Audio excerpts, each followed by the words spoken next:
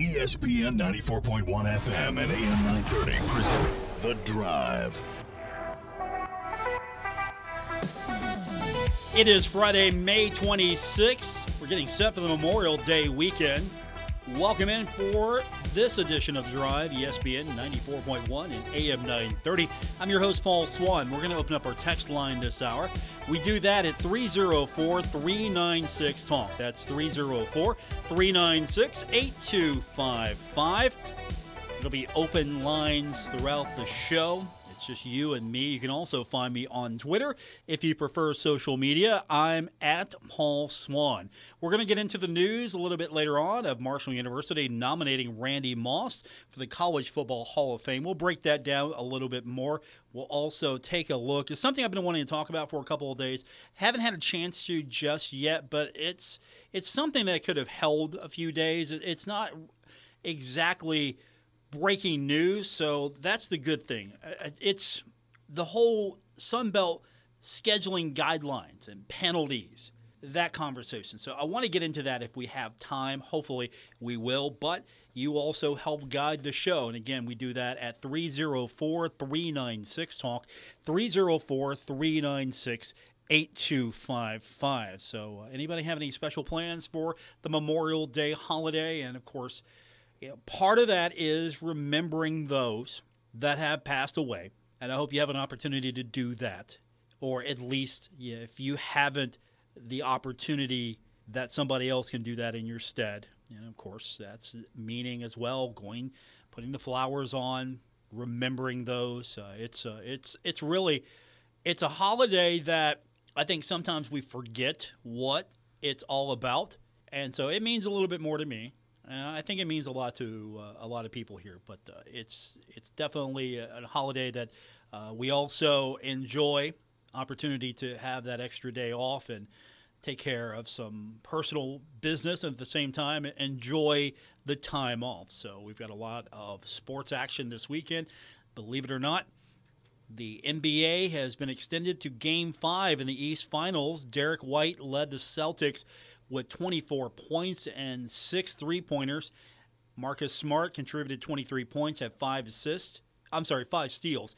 And Jason Tatum and Jaylen Brown scored 21 points each. So now the Celtics trail the Heat 3-2 in the Eastern Conference Finals. Boston is trying to become the first team in NBA history to overcome a 3-0 deficit in the best-of-7 series. So Game 6 coming up Saturday night in Miami. We've got that for you right here on ESPN 94.1 and AM 930. Duncan Robinson did lead the Heat with 18 points. We've also got more to go within the West of the NHL. So the Celtics get the win in Game 5, extend the East Finals, 110-97. It was exciting to a degree, but I was watching the Golden Knights take on the Dallas Stars. It goes to overtime. And Joe Pavelski hasn't seen the score sheet all series long, gets the game winner on a power play in overtime, and the Stars get the win over the Golden Knights 3-2 in overtime. So the Stars winning their first game in the Western Conference Final. Dallas had solid, and I mean solid play in net by Jake Ottinger. Had 37 saves in goal for the Stars. He was blitzkrieged. He was crushed. And the last game had to be pulled. He came back strong, and here we go. We might have a series in the West, and of course the Stanley Cup is coming up as well. We'll have those games when not conflicting with the NBA, and I've kind of seen the schedule. I think we're going to be good. So we'll be able to have those games. The majority of that's going to be on our sister station, Cat Sports 93.3 and 1340, as we've got Pirates baseball. Now, the Pirates open up a series tonight, 10-10 in Seattle. We're going to have the game right here on ESPN 94.1 and AM 930. So looking forward to seeing if the Pirates can get some wins back on the board.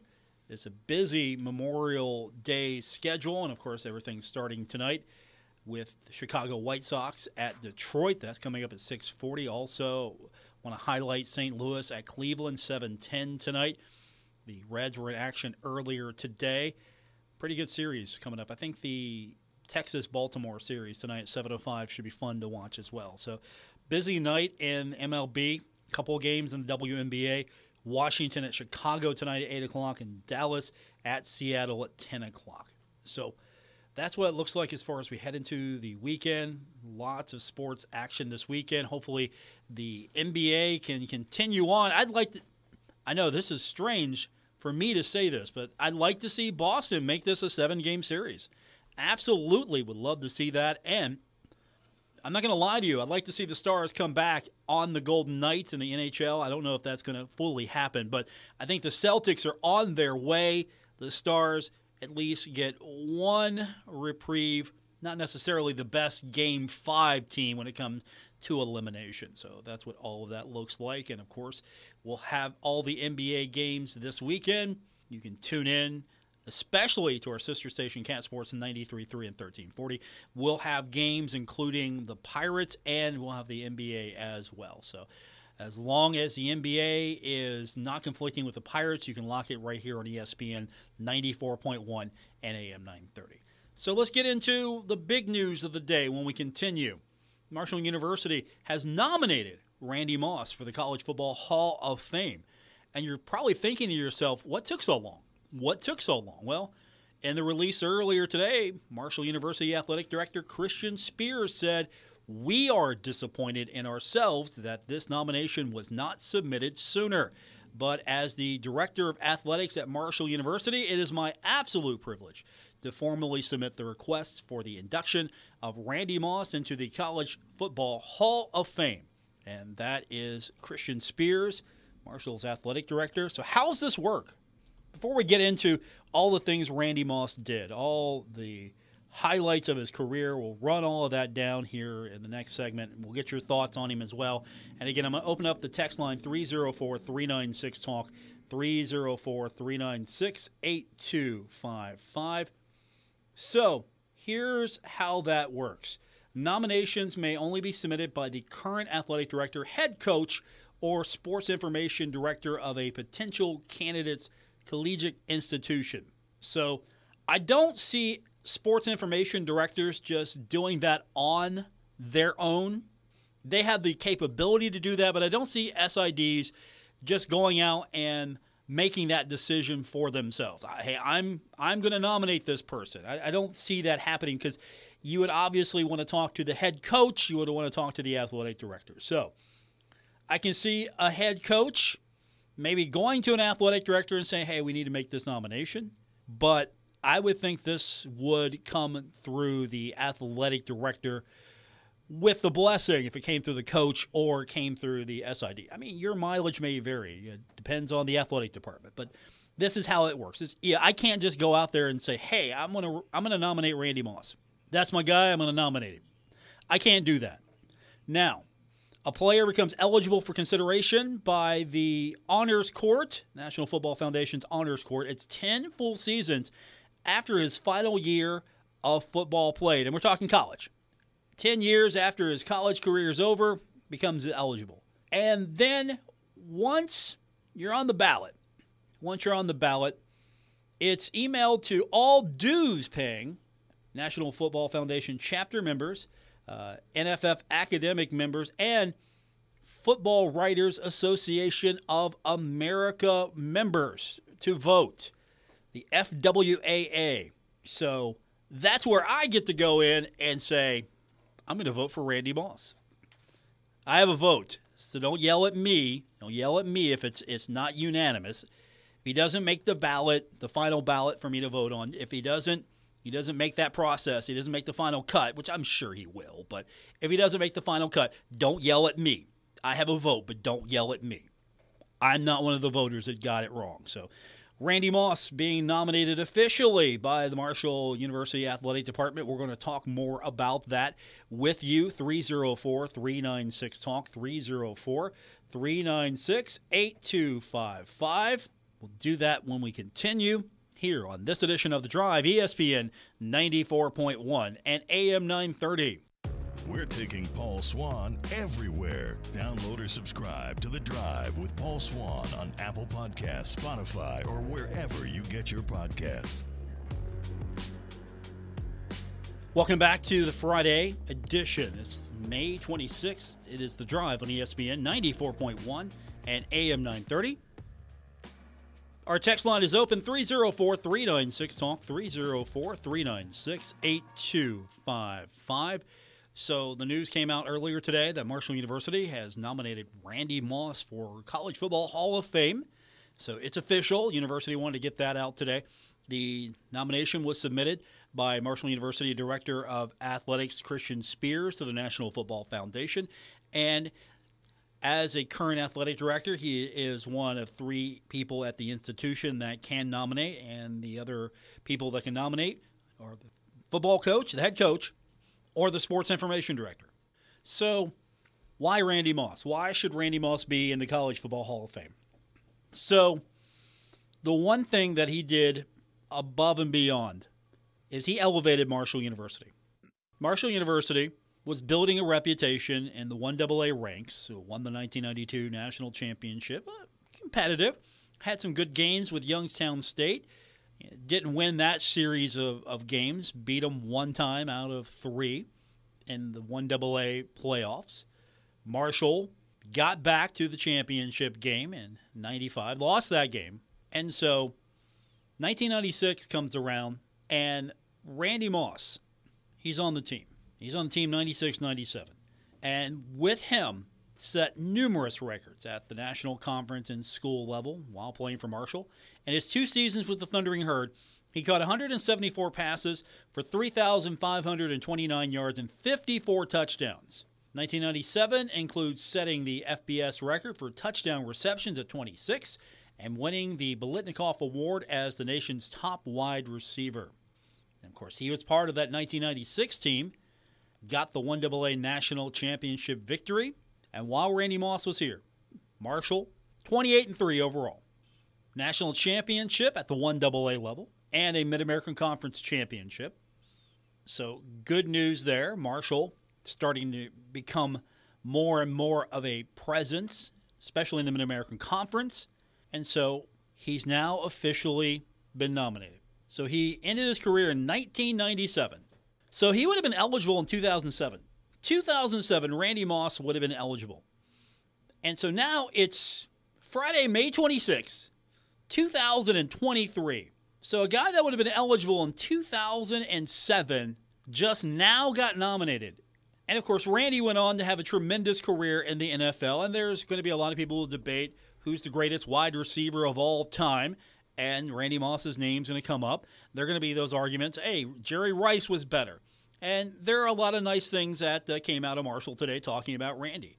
And for example, Marshall University football coach Charles Huff, who was in the NFL, who has coaching experience in NFL, and he said, to this day, there has arguably never been a better collegiate wide receiver to play the game. Young kids, the future of the game, wanted to play just like him.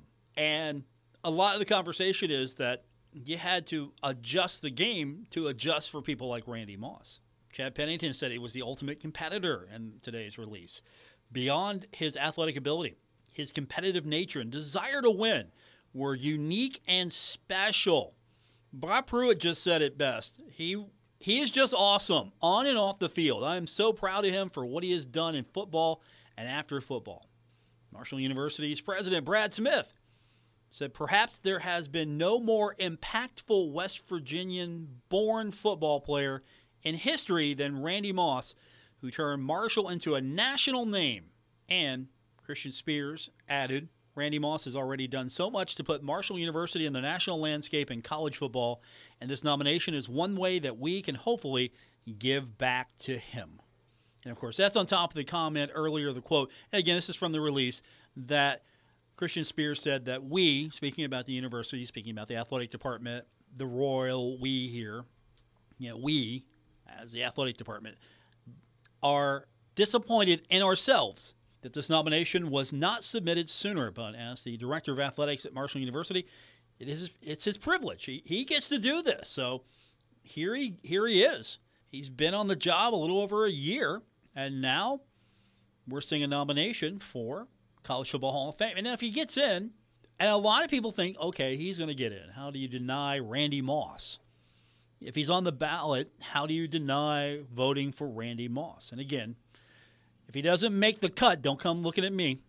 Don't yell at me. I will vote for him. That's an automatic. I don't know if I'm supposed to reveal my vote or not. It's not like the Heisman where they will end me in so many ways if I reveal my vote. I'm telling you, the security on the Heisman vote is insane, and I get it because there are a lot of people out there trying to take bets to game this. A lot of gambling involved with who's going to win the Heisman. So I don't think there's that much gambling on the odds of who's going to get into the Hall of Fame, the College Hall of Fame. But if I'm not permitted to tell you my vote, sorry, I've done it. I'll be voting for Randy Moss. If his name comes up on a ballot, I'll vote him. And just kind of clue you in, I vote for all the Marshall guys. Anything that I can put a Marshall player on, I will put a Marshall player on. Anytime that a Marshall player comes up in something I can vote for, I will vote for. And this is going to be an easy one for me. I'm sure it's going to be an easy one for a lot of people. But what took so long? That's the question. Here's the question. What took so long? Why is it taking this long? Because, again, 10 years. 10 years. Eligible in 10 years. So do you have an idea of why? Why would this take so long? His final season, 1997. So you're eligible 10 years after. So what took so long in getting this pushed through? I'm curious to that. That's what I want to find out, why it took this long to get this pushed through. It's not one of those situations where if he was on the ballot sooner, we didn't hear about it. No, he's not been on the ballot. He hasn't been put up. So now he's been put up. Why did it take so long? Text lines 304-396-TALK, 304-396-8255. I mean, that's the big question here. He's got the numbers. He's got the statistics, right? He's transformed the game. He put Marshall University football on the map. Before him, Marshall was a program that had built itself back up, was now a competitive team in the Southern Conference, 1AA team, flirted with the playoffs, got into the playoffs and got a brand new stadium as well, and then started to, because facilities will help. You get a new facility, and that's going to give you a boost. And Jim Donnan leads the Thundering Herd to its first national championship in 1992. We forget that sometimes, that Jim Donnan was the architect of the first national championship. And I don't want anyone to forget that. Nobody should forget that. He was the guy. First one is always the best one because it's the first one. Yeah, the next one's just as sweet, but the first one, 1992, national champion, Jim Donnan. And don't forget guys like Troy Brown. Very, very important. But Randy Moss comes in, and it puts Marshall on another level because everyone is excited to see what Randy Moss can do. And then once Randy Moss does Randy Moss things, more people are more excited for him. And so undefeated in 1996 and also a tremendous season in 1997, wins the MAC championship, and that's something special as well. Our text line's 304-396-TALK, 304-396-8255. We're going to get your text in. We'll start that up when we continue with this edition of The Drive, ESPN 94.1 and AM 930. This is The Drive with Paul Swann on ESPN 94.1 FM and AM 930.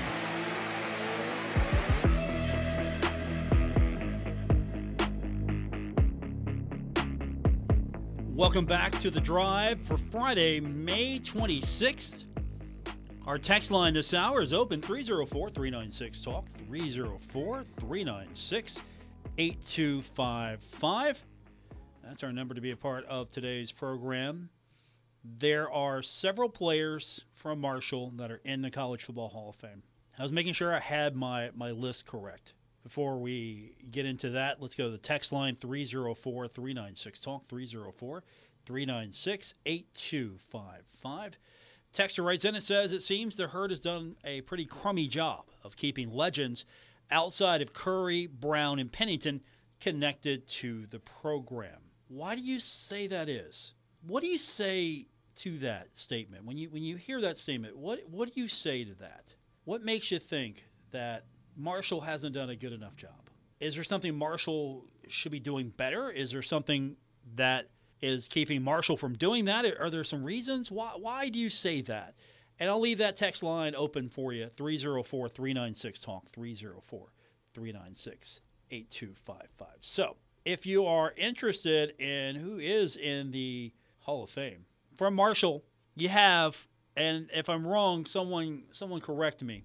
I will I'll make sure I have the full complete list if I miss anyone, but I don't think I've missed anyone. It's Jackie Hunt, Mike Barber, Troy Brown, Michael Payton. And on the coaching side, Jim Donnan. That's it. That's the list. On the coaching side, just Jim Donnan. But on the player side, Jackie Hunt, iconic in his day. Mike Barber, one of my all-time faves. Troy Brown, one of my all-time faves. Michael Payton, one of my all-time faves. Always a good guy to talk to. Didn't get a chance to do it enough.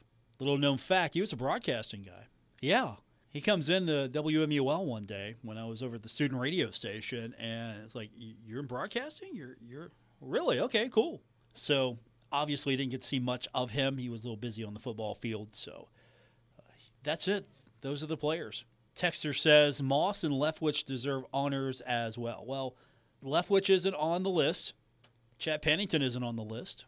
Do you think after Moss you start pushing some of those guys? Do you push Moss through, and then you start pushing, hey, let's get Chad Pennington in there now. Let's get Byron Leftwich in there now. Okay, I'm going to ask that question. I'll give you the opportunity.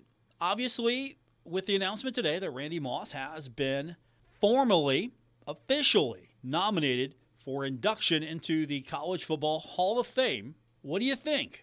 Is there a player outside of the two we mentioned? We mentioned Chad Pennington. We mentioned Byron Leftwich. Is there a player for Marshall University that is worthy of induction into the College Football Hall of Fame? Or you can support Leftwich, you can support Pennington as well. Those are the easy ones. I've made that one for you.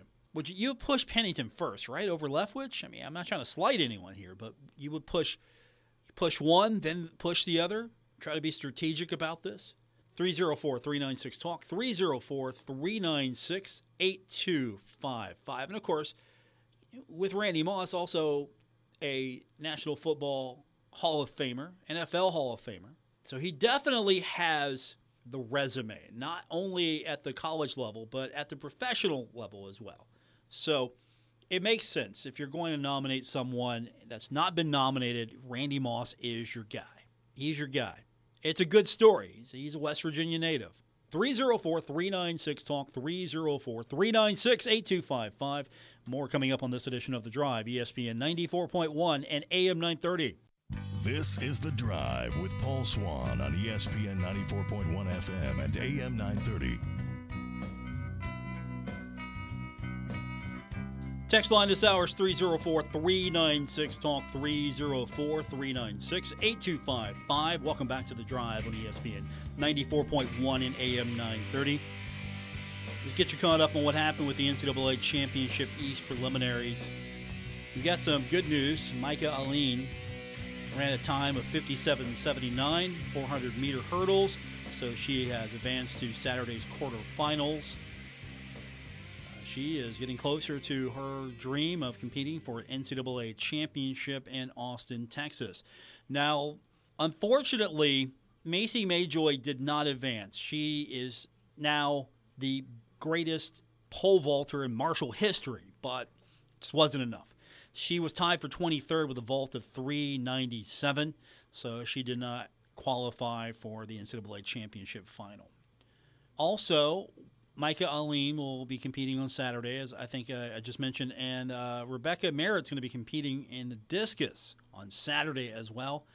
And then Tyra Thomas finished 31st in the 60-meter hurdle with a time of 13.45, and she is the school's indoor 60-meter hurdle record holder. So congratulations. There are a lot of achievements and accomplishments here that we should at least acknowledge, and let's all pull now for Rebecca and Micah as they still have opportunities. So this isn't over just yet, but we're pulling for both of them. Unfortunately, I won't be able to talk about it on Monday. We're not going to have a show Monday. We got baseball. We have baseball Monday and Wednesday going to take us off the air. Just want to give you a program note. If you're tuning in on Monday on your Memorial Day, expecting to hear the show, unfortunately won't be here. We'll have baseball on unless there's a torrential rain delay. But we still will have the show on Tuesday and then Thursday and then Friday. So we'll be back 3 times next week.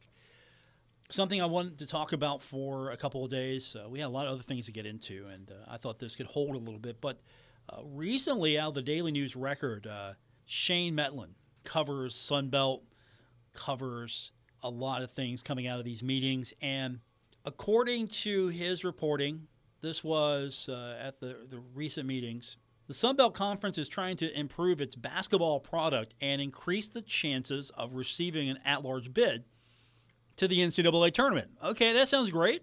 So one of the things that the league has identified is scheduling. It's the key factor.